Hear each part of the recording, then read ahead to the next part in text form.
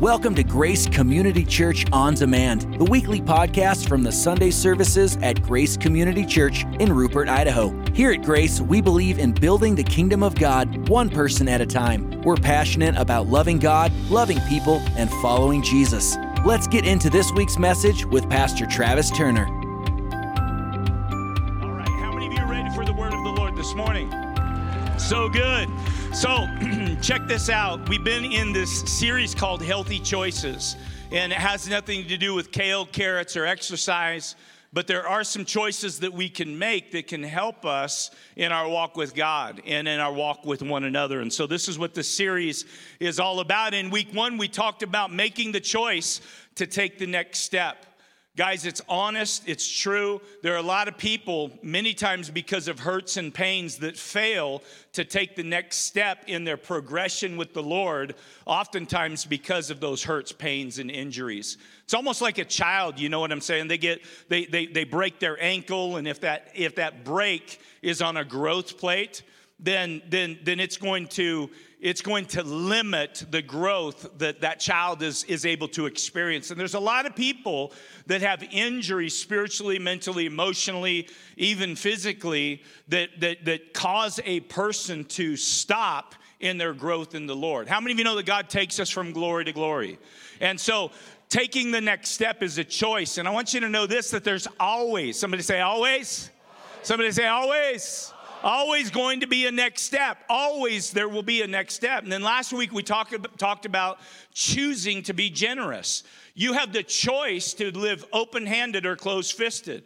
Even after you've received from an open-handed God, it's amazing to me how stingy and self-centered and so protective people are over what it is that God has given them, to be used to advance the kingdom. See, you're not near as smart as you think you are, right? You know, you got a great job and a great career, and you've done things well, but let me just tell you, that came to you not because you were smart and made all the right decisions. It came to you because God is a good God. And so if you have been blessed with much, there's a responsibility for that much that you've been blessed with. And I'm just going to tell you, you can choose to be stingy and self-centered, or you can choose to live an open life that is all about advancing the kingdom of God, not with checks and balances and living so carefully. And I'm not telling you to live foolishly, but I'm telling you, be open, to what it is, and ask yourself the question, why are you blessed the way that you're blessed? You're blessed to be a blessing. Somebody say, amen. Those three of you that believe what I'm saying right now. I want to hear from the three that say amen this morning. There you go. We got about 4 or 5 that time, so that was good. So today we're going to be talking about a choice to love out loud. Proverbs chapter 2 and verse 11 says this, and this is our passage of scripture for the entirety of this series. It says this: wise choices will watch over you. Understanding will keep you safe. So our goal is to go from good intentions, right, to wise choices. A.W. Tozer said it like this: the driver on the highway is not safe when he simply reads the signs, but when he obeys them. So it's one thing to know, it's another thing to do. The Bible says to be not just hearers of the word, but to do what? To be doers of the word. And so when God reveals something, just like I had the opportunity to speak to our online church while everybody was greeting themselves, when God reveals something to you, there's a responsibility that is attached with that thing that you have learned. Don't be a person where God is showing you amazing gold nuggets of information on how it is that you should live, and then just deny what it is that he has spoken of and kind of do your own thing. Don't be that person, because maybe God will stop speaking to you. So that's our goal, is to go from good intentions to wise choices. That we would just not know what to do, but we would do it. So the title again is choosing to live or to love out loud. 1 John chapter 4 and verse 7 says it like this. This is the NLT. The New Living Translation says, "Dear friends, let us continue to love one another, for love comes from God. Anyone who loves is a child of God and knows God. But anyone who does not love does not know God, for God is what? Love. God showed how much he loved us by sending his one and only Son into the world that we might have eternal life through him. This is real love. What's real love? He's getting ready to tell you what real love is. Not that we loved God, but that he loved us and sent his Son as a sacrifice to take away our sins. Somebody say amen. Dear friends, this is the challenge. Listen, right? So you can't just receive this and stop. This is the challenge. The Bible says, dear friends, since God loved us that much, we surely ought to love each other.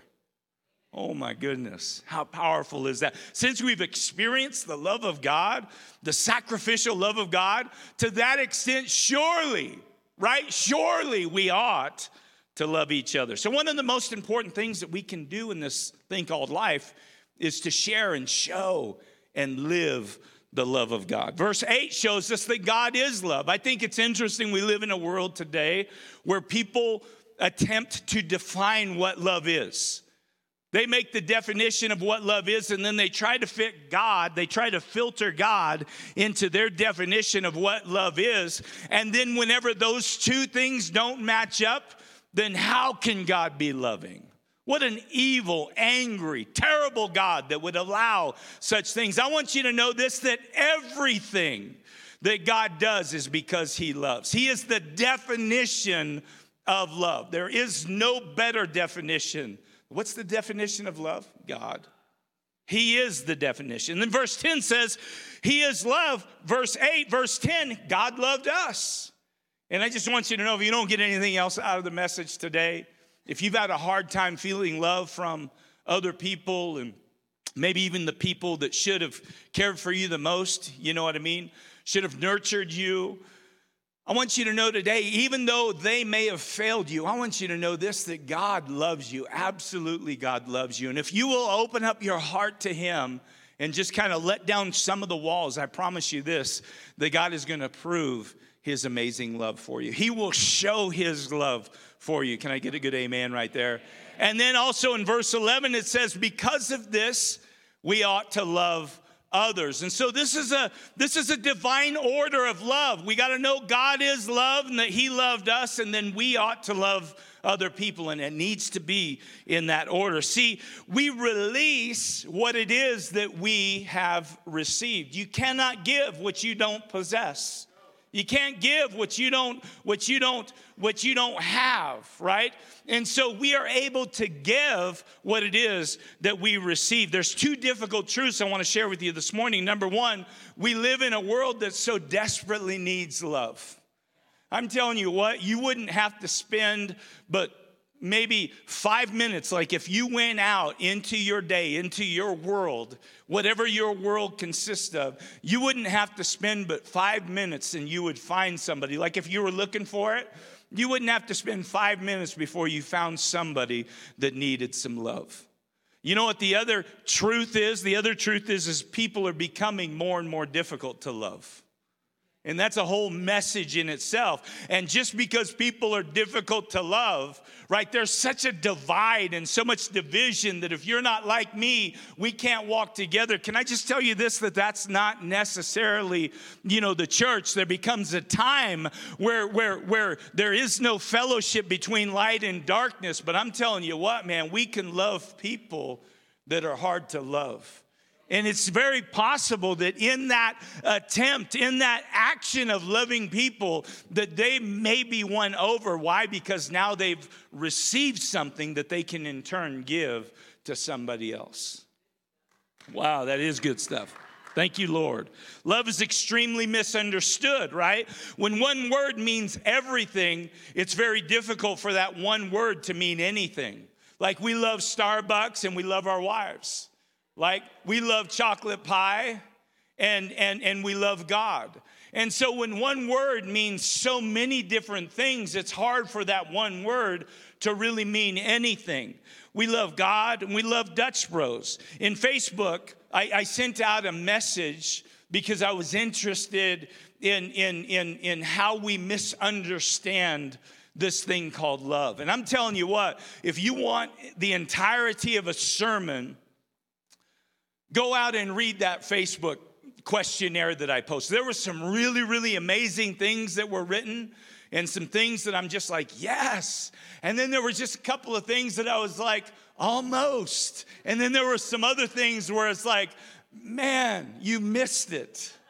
You know what I mean? But go out there and just read that, because it will minister to you, and it will show you a little bit of how people misunderstand this thing called love. Number one, people misunderstand love because they think that love comes from feelings. Drew Olson, and this is the last person that I'm going to name because I didn't get permission, but you can go out there and read them all. But Drew Olson, he wrote this, and I just love what he wrote. He said, modern TV shows portray love as only a feeling or a chemical reaction in somebody's brain that changes often or is lost easily. Because of this, people regularly leave their families and friends on a whim. I don't know if you heard that, but because of this, people often leave their families and friends on a whim. Because of this misunderstanding of what love is, that love is just based on a feeling, people often leave their families and friends on a whim. Just one more time, just to make sure you got it this morning. Because of this misunderstanding that love is a feeling and that feeling is now gone, people will often leave their families and their friends on a whim. People take the easy route instead of doing the work to keep their families together. I want to repeat that again. I ain't got time. Hollywood is doing a disservice to society by promoting mistruths about what love is and what is required for it to last. Oh my gosh. Drew, write a book. Write a book, Drew Olson. Holy cow, so much power and truth in a paragraph, not even a paragraph. Love has feeling, but it's not a feeling. If it was a feeling, that means that you would love this moment, but because your feelings have changed, love is gone the next moment. I can tell you this, that some of you this week, men, missed the laundry basket. Some of you men this week missed the trash can. And some of you men this week missed the toilet.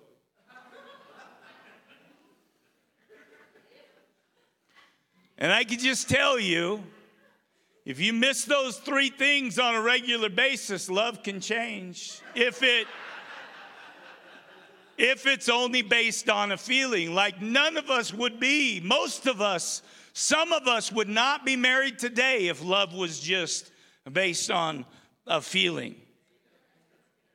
Last week, I'm not going to hit that. Number two, love requires approval. Somebody said love requires approval. This is so popular in our world today that if you love me, you're going to approve of what it is that I do. But the truth is love always is in search, always desires the greater good for that person that you care for. And the truth is that oftentimes that person that you love so much is not living in the greater good that is going to benefit their life. And I'm telling you, one of the things that loving out loud does is it has at least a conversation. You know what I'm saying? Like if you see how a friend that you love so much is fixing to make some poor decisions or in the middle of poor decisions, by you remaining silent because, you know what I mean, that's kind of just their life. And I'm just telling you what, that's not love out loud. You know what I mean? That's not love. Like you really don't care for that person as much as you think you care for that person. I remember when my kids were little, and they would come home, and they would come home from school on a Friday, and they'd be like, Dad, Mom, can I stay? I'm just making up a name here. So if your kid's this name, it's not talking about you. Even if, Dad, can I stay the night at Joey's house? Dad, I really want to stay the night. If you love me, you will let me stay the night at Joey's house. The problem is my son doesn't realize that Joey's parents don't parent like Tina and I parent. And so it doesn't matter how much begging and how much pleading and how much my son desired to spend the night at Joey's house, because the parents are disconnected from what the children do. There is no possible way that my kid is ever going to stay the night with Joey. Not because Joey's a bad kid, but because the parents let Joey do whatever Joey wants to do. And so my kid can say, Dad, you don't even love me anymore. You won't let me spend the night with Joey. I'm like, well, you can think that. But I love you so much that I'm not going to allow you to do something that could potentially harm you or hurt you, right? Number 3 is this: love is earned or based on performance. Man, there were so many posts that came across that really show that people understand this. When if you do A, B, C for me, then I'll do X, Y, and Z for you. It's based off of earning it or performance. In our world, there's so much value that is placed on what we do. Even in the church world, like our history is really been based off of so much. Like religion is really good at basing value off of what it is that you contribute. And we really have to fight this, because this is an easy thing for our flesh to enter into. It's like, well, they really didn't do much for me anyway. Ta. You know what I mean? And then we fight more for people that really do a lot for us. And so I'm just saying that there's something broken even in our flesh, that this needs to be dealt with if we treat people differently because of what it is that they can do for us. Because I'm telling you this, that love is not earned and it's not based on performance. One person said it like this: I grew up in a home where love was based on performance. It was an unspoken rule. I struggle with relationships today because of this. Another said, I struggle to feel that I even deserve to be loved by God, by others, or even by myself. See, this person is saying, listen, I'm surrounded by love. I know what love is, but it's hard for me to connect to this thing called love. Another person even said, I feel unworthy of love because of my past. I find it hard to accept love unless I'm doing something to earn it. Like I have to be doing something before I can even allow myself to receive this thing called love. See, right now, because of what I've already spoken, you probably know of somebody that is working so hard to be loved. They're working so hard to do enough so that they can receive and be on the receiving end of this thing called love. But we have to receive it to release it. We can't give what we don't have. There was one person that was so close in what she said, and I was just like, oh, you're almost there. But she said this: you have to give it to receive it. I say, you just got it backwards. You just got it backwards. Like you have to, wait, she said, you have to give it to receive it. Did I say that backwards? She said, you have to give it to receive it. And I'm like, no, you got to receive it. You got to see it. You got to own it before you can give it. See, I don't believe that we've got a loving problem. What we have is a receiving problem. I'm going to show you this in and through a parable, a story that Jesus taught. This is a very familiar story to you, and some of you are going to be like, I heard it already.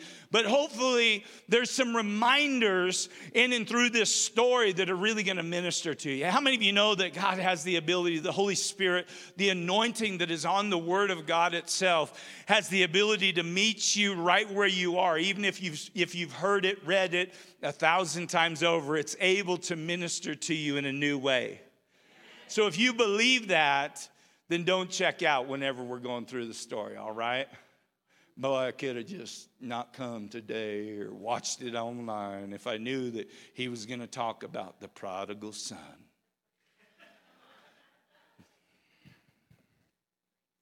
This is a true picture of what love is about. Luke chapter 15 and verse 1, we got to set it up with this first. Luke 15 and 1, it says tax collectors, and this is the NLT. I just love how this reads, tax collectors, and it says other notorious sinners. I always considered myself an excellent sinner. You know what I'm saying? But I saw this word and I'm changing my definition. I'm a notorious sinner. Tax collectors and other notorious sinners. Like not now. I'm not now. I was. Got to make that clear. Pastor's a notorious sinner. Interesting. Often came to listen to Jesus teach. This made the Pharisees and the teachers of the religious law complain that he was associating with such people, even eating with them. In Jewish culture, what we need to know and realize that the highest form of fellowship is really to sit across the table, really to share your own table with somebody and to eat food.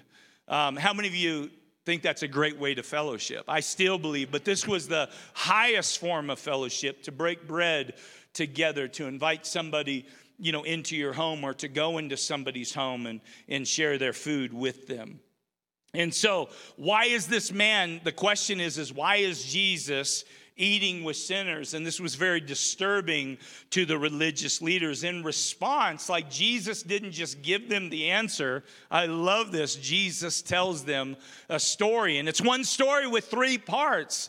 The first part of the story is the story of the lost sheep that shows us that Jesus has a passion for sinners. The second story that Jesus tells is the story of the lost coin, which shows us that Jesus values sinners. And the third story is the story that we're going to talk about here today, the story of the lost son, and it shows us some things that I'm fixing to unveil to you. Luke chapter 15 and verse 11 is where we're going to pick up. It says a man had two sons. I think it's interesting. This is known as the prodigal son, but it's really a story about two sons. And I want you to just know this, kind of tag this in the back of your mind, that whenever the Bible speaks of two things, not always, but many times, God is showing us that there is a choice. You can do this or you can do that. So two means what? A choice. There's a choice on the table. So just kind of file that in the back of your mind. So a man had two sons, and the younger son told his father, I want my share of your estate now before you die. Now listen, this right here would be a tremendous shock to all of the listeners that heard it. It's football season right now. How many of you have gone out to a high school football game or looking forward to going to that college football game? I can tell you this, a person that have always enjoyed football, don't really have a stomach for NFL football, but that's for another day. Still having some issues with anyway, I'm not got to get off of it. When somebody has a really big hit on the field, like when there's cracking of helmets, what do you hear from the stands? Oh, okay, on the count of three, let's just make. So there's a big hit that just takes place on the field. 1, 2, 3. What do we hear? Oh, yeah, he's like, ah. That was really good. There's no way second service is going to be as good as first service. No way. It's impossible.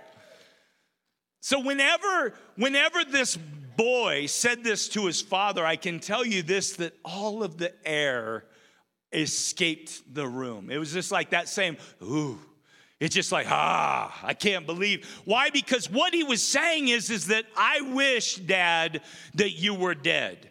And it shows the hate, it shows the hurt, it shows the contempt that is in this kid's heart to even approach his dad like this. And so when the dad, Jewish culture would have been, the dad would take his left hand because the boy doesn't even deserve the right hand. I'm going to take my left hand and I'm going to smack you across your face for even approaching me. The father didn't do that.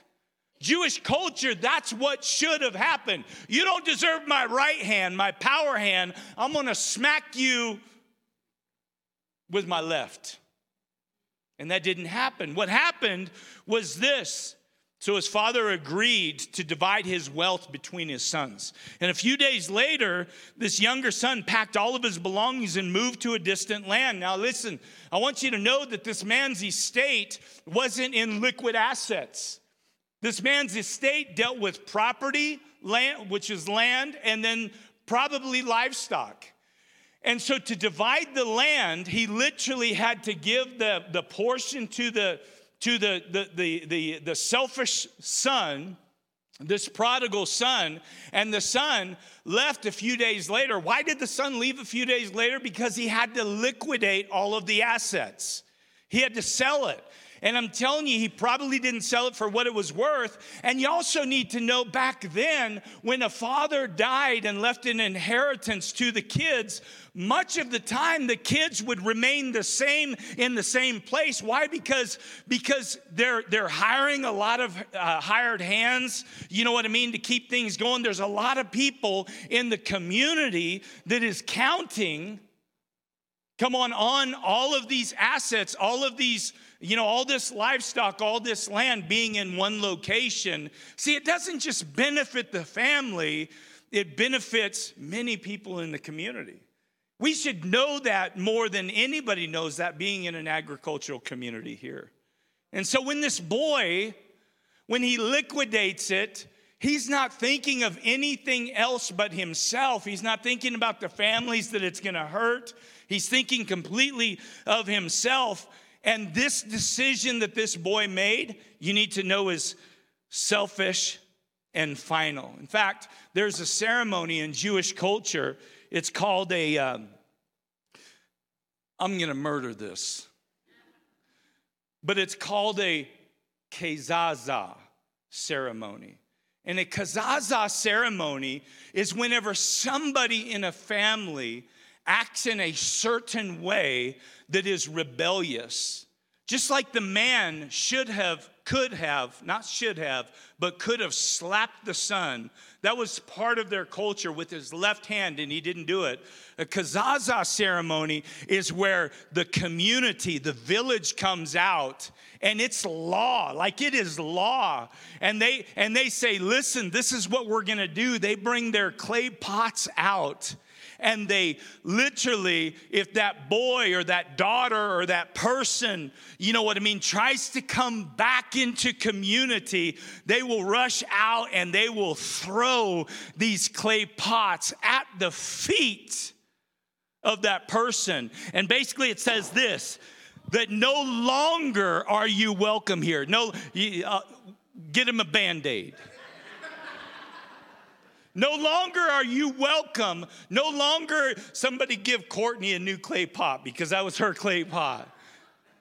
No longer can you return into this community. We're drawing a line here. You can't come back. And that's a ceremony that's in place. It's a line that you cannot cross because of what you've done. You can never return. And so while this boy was away, he wasted all of his money on wild living. And we don't have to spend any time on that. It's the same wild living that people would waste their money on today without a covenant relationship with the Lord. And so about the time that his money ran out, a great famine swept over the land and he began to starve. Somebody say he began to starve. So there were three things that happened. He was broke. There was a famine that hit the land at this time. And now he's got health issues and physical issues. Why? Because he is hungry. He persuaded a farmer to hire him, and the man sent him into the fields to feed his pigs. In Jewish culture, this is the worst thing that could happen. When you think that things can't get any worse, it can. Pigs are unclean. Now this man is unclean. He was so hungry, the pig food started to look good to him, but nobody gave him anything. Like, listen, this guy was at rock bottom. He was filled with hate and hurt, and he had just been spending all of this wealth on himself. You know what I mean? Thinking that he was going to be able to gather friends and relationships, and then when the money was out, you can tell that everybody else was out too. I've lived that before. It's amazing when you got money in your pocket and you're willing to buy drinks for everybody all night long, and then all of a sudden, you ain't got money in your pocket, and they're not calling you to buy you drinks all night long. It's amazing how you are surrounded by friends, but you just gone to jail, and nobody's there to help you out. Right? They're there in the good times, but in the bad times, you're all alone. This is what this guy was dealing with. He's all alone. He's isolated. He's hungry. He's tired, and he's unclean. He, my friends, is a notorious sinner. He is an excellent sinner, just like you're an excellent sinner, and just like I'm an excellent sinner. And so Jesus is answering this question. Why is Jesus meeting with these tax collectors and these notorious sinners? And he just went on to show them. And the Bible says that when the boy finally came to his senses, he said to himself, he said, back home, even my hired servants have enough food to spare, and here I am dying of hunger. It doesn't make sense. I will go to my father and say, Father, I have sinned against both heaven and you. And I want you to know that this was a practiced speech, right? Father, I want you to know that I've sinned against heaven and I've sinned against you, and no longer am I worthy of being called your son. Please take me on as a hired servant. For years and years and years, I used to think that this was a form of repentance. I'm like, man, good for you. You hit rock bottom and it was a form of repentance. I don't think that anymore.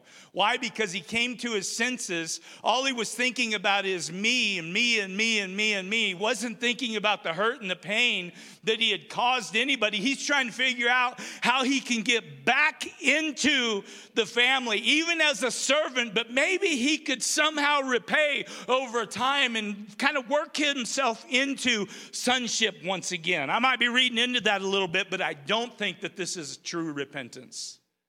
I don't think it is. So he returned home, and still while he was a long way off, his father saw him coming. Filled with love and compassion, he ran to his son, and he embraced him, and he kissed him. He ran to his son. He ran to his son. He ran to his son. I want you to know, in Jewish culture, a man of this stature would never run for anybody. And you might be thinking, well, man of my stature would never run for anybody either. Why wouldn't he not run? Because in Jewish culture, running would expose his legs, through his cloak. And people would be looking like, why is he? It would be an embarrassment to him, the entirety of the family, and it would be an embarrassment even to the village that they called home, that they called community.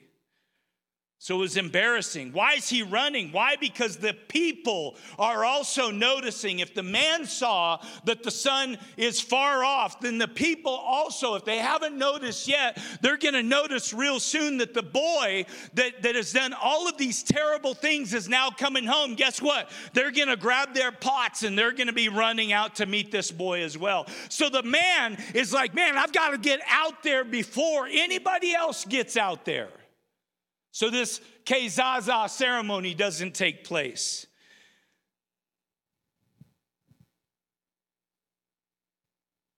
They're coming to throw guilt and shame and condemnation on this boy. By the way, all these things this boy deserves. Just like everything that you have done, it deserves something worse than what it is that you're receiving. He deserved that line to be drawn. He deserved to not be able to come back into the good graces of the family. He deserved to be an outcast for the rest of his life. All these things he deserves. So why is the dad running to get in front of the pots? He runs to literally take the shame and the embarrassment on himself so that his son would not have to taste of the condemnation. You see, what we need to know is these clay pots really don't represent clay pots. They represent the cross of Jesus Christ, because this is exactly what Jesus has done for us. Come on, he has taken the shame, the condemnation, so that you, as an excellent or a notorious sinner, one that deserves to be cast out, and one that deserves to not have community, to not have fellowship, Jesus himself ran to the cross to die for your sins and my sins. So we've got like Romans 8 and verse 1, right? We've got these scriptures that we deserve so much more than what it is that we have gotten. Why? Because Jesus has paid for it. So he's saying, why do I eat with sinners? Because I feel like it? No, that's not it. Jesus is like, why do I eat with sinners? Because I approve of what they're doing? No, that's not it either. Why do I eat with sinners? Because they earned it? No, they didn't do anything. I couldn't bring anything to the table but just my brokenness. I didn't earn it. You didn't earn it. You weren't better than the next guy, so you received it. Why do I eat with sinners, he's saying? Because I want them to receive my love. His son goes on. Yeah. You and me, Monty. His son said, Father, I've sinned against both heaven. See, he's repeating this speech that he has prepared, probably practiced the whole way home. He begins the speech, Father, I've sinned against, and the father just cuts him off. I can just see the father, he's like, listen, man, he calls to his servants, go get the robe, go get the ring, and go get the sandals. 3 things that we receive whenever we come to Jesus Christ. 3 symbolic things that we receive. See, the robe is forgiveness. It just wraps around us. Come on, his love and his mercy and his grace, his forgiveness wraps around us like a robe. Man, if you've received the forgiveness of God, just give God just a good amen right there. Man, I have received the forgiveness of God. The second thing is the ring. He puts the ring on his finger, and the ring represents identity, right? He gives us identity. And the third thing is sandals, which represent purpose, right? God didn't just save you, you know what I mean, so that you didn't go to hell and you could spend the entirety of your eternity in heaven. Like, that's a big part of it, right? But he saved you and he called you with a purpose. 2 Timothy 1:9, for those who have been saved have been called with a holy calling. And that calling was placed on their life before they were even born. Joe, before you breathed your first breath, God said, there's going to be a guy by the name of Joe. And he's got a purpose. I put purpose in his DNA. And when you gave your heart to Jesus, man, you're just like step right into that purpose. And you've got, but see, that's a choice too. You don't have to fulfill your purpose. You don't have to do your purpose. Like, you can live the entirety of your life just saved, not doing anything for anybody, but you yourself just barely escaped the flame, barely escaped the fire, not to bring anybody else with you. Who in the world wants to live a life like that? Not me. It's interesting. This is very similar to believe, belong, serve. So then the father says, then kill the calf that we've been fattening. We must celebrate with the feast. For my son was dead, and now he's returned to life. He was lost, but now he's found. So the party began. Meanwhile, the older son was working in the fields.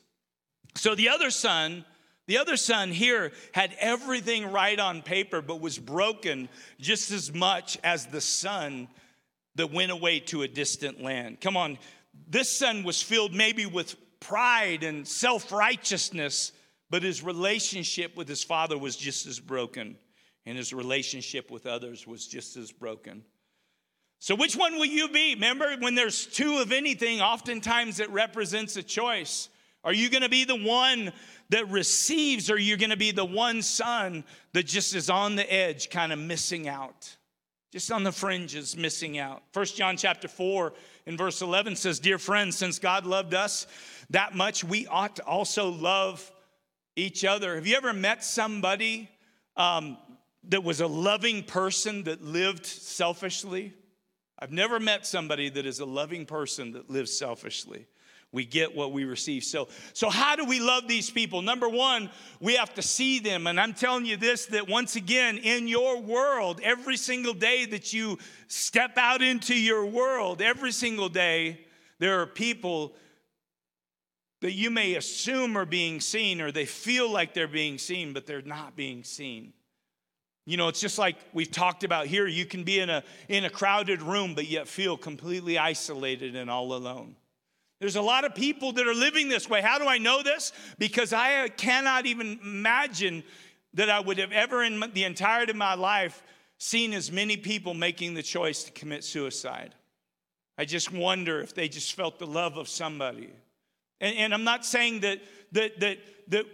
that's going to change the course of their decision, but could it change the course of one? Because sometimes people are surrounded by people that have tried everything and continue to try everything to get somebody the help that they need, and they still continue to make that decision.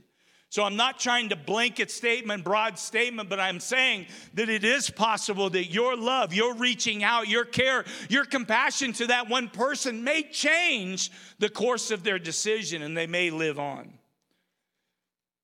So make a list, the challenge, make a list of 5 people. Begin to focus on those 5 people that you know. Pray for those 5 people.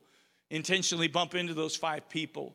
As we're entering into the fall, be intentional with the 5 people that God gives, to you to write those down, and then step into that place where you're going to make a difference in those 5 lives.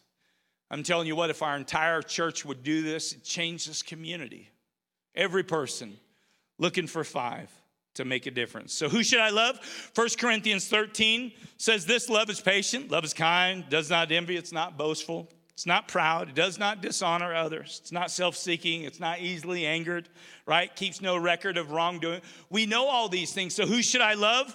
Who needs patience in your life? That's a good place to start. Who needs a little bit of kindness in your life, right?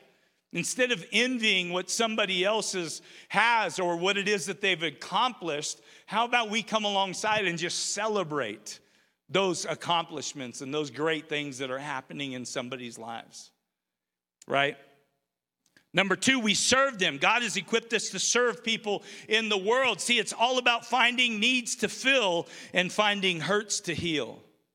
Boy, if we can do that, looking for ways to serve people both physically, mentally, spiritually, emotionally, right? I guess I hit 2 of those that mean the same thing. And then we show them, John 10:10 says this: the thief comes to kill, steal, and destroy, but I have come that you may have life and have it to the full. So wherever we go, whatever it is that we do, let's come on this thing forward by loving out loud, allowing my life to leave a legacy and make a difference because of how I choose to live it. Mother Teresa said this, I think this is really cute. She said, I'm a little pencil in the hand of a writing God who is sending a love letter to the world. Let me just read that again. Mother Teresa, I'm a little pencil in the hand of a writing God who is sending his love letter to the world. I just, guys, just real quick, I just wonder if somebody here today, has come and your life isn't where you want it to be. You've heard a lot about walking in relationship with Jesus, and you've heard about people really experiencing forgiveness and the love of God, and you are so filled. Maybe you're like the prodigal son, or even the other son that has just a lot of guilt, and you feel condemned, and you feel like maybe you've gone too far. Like maybe even God himself has drawn a line. Maybe God himself has a pot with your name on it, and you've gone so far away from him that God himself has thrown that pot at your feet and said, you have no place with me. I want you to know that that is just not the case. That God loves us all so much that he sent his one and only son. Imagine sending your only son to die for strangers, for people that weren't even choosing you, that that some of them didn't even like you, but yet you send your son into that situation to give the ultimate sacrifice. That's how much God loves us. And so I just want you to know today that if that's you, I want you to know that there is grace and mercy for you today. There is love for you today. It doesn't matter how far you've gone and how long you've been there. I want you to know that God loves you and he's got a plan for your life. And all he is waiting is for you to believe in your heart and confess with your mouth that Jesus is your Lord. And what that looks like is this: God, I've been doing things my own way for a long time and it's not working. And God, with sincere heart, like I'm not going to be the prodigal that is doing these things just to see what I can get from the Father. I'm doing these things because I've come to a place that my way is not the right way and that his way is. So God, I bow a knee to you and I say, God, my life doesn't belong to me, but it belongs to you. And if you would like to do that this morning, either that or make a recommitment this morning, I just want you to raise your hand. I want to pray for you. We can make that decision together today. Is there anybody here that needs to make that decision? You leave here today, man, I'm saved, my sins are forgiven, and my life is filled with purpose. Now I just get to figure out what it is. Anybody? Awesome. Right here in the back. Thank you so much. Is there anybody up top? Awesome. Thank you for that, sir. I love that. I want you to know that God loves you. Absolutely. You don't get anything else out. You're supposed to be here for me to tell you that God loves you. So I want us all to stand to our feet right now. We're going to say a prayer this morning.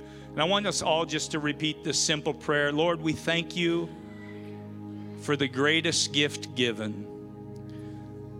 You've given your life so that we can live. So right now, I ask you to forgive me of my sins. And I declare that my life does not belong to me, but it is yours. I pray you fill me with your Holy Spirit. Give my life purpose right now. I receive it from you. And I ask you, Lord, that you would allow me for the rest of my days just to know you, to love you, and to serve you and serve others. Thank you, Lord, for your love towards me. I pray these things in Jesus' name. And everybody said amen. Amen. I also want to just pray real quick, and I know we're taking a little bit more time, but I want to pray for those of you that you're just like, you know what, I've been walking with God for a period of time, but I don't know really what my purpose is. And purpose is one of those things, like it's not just one thing.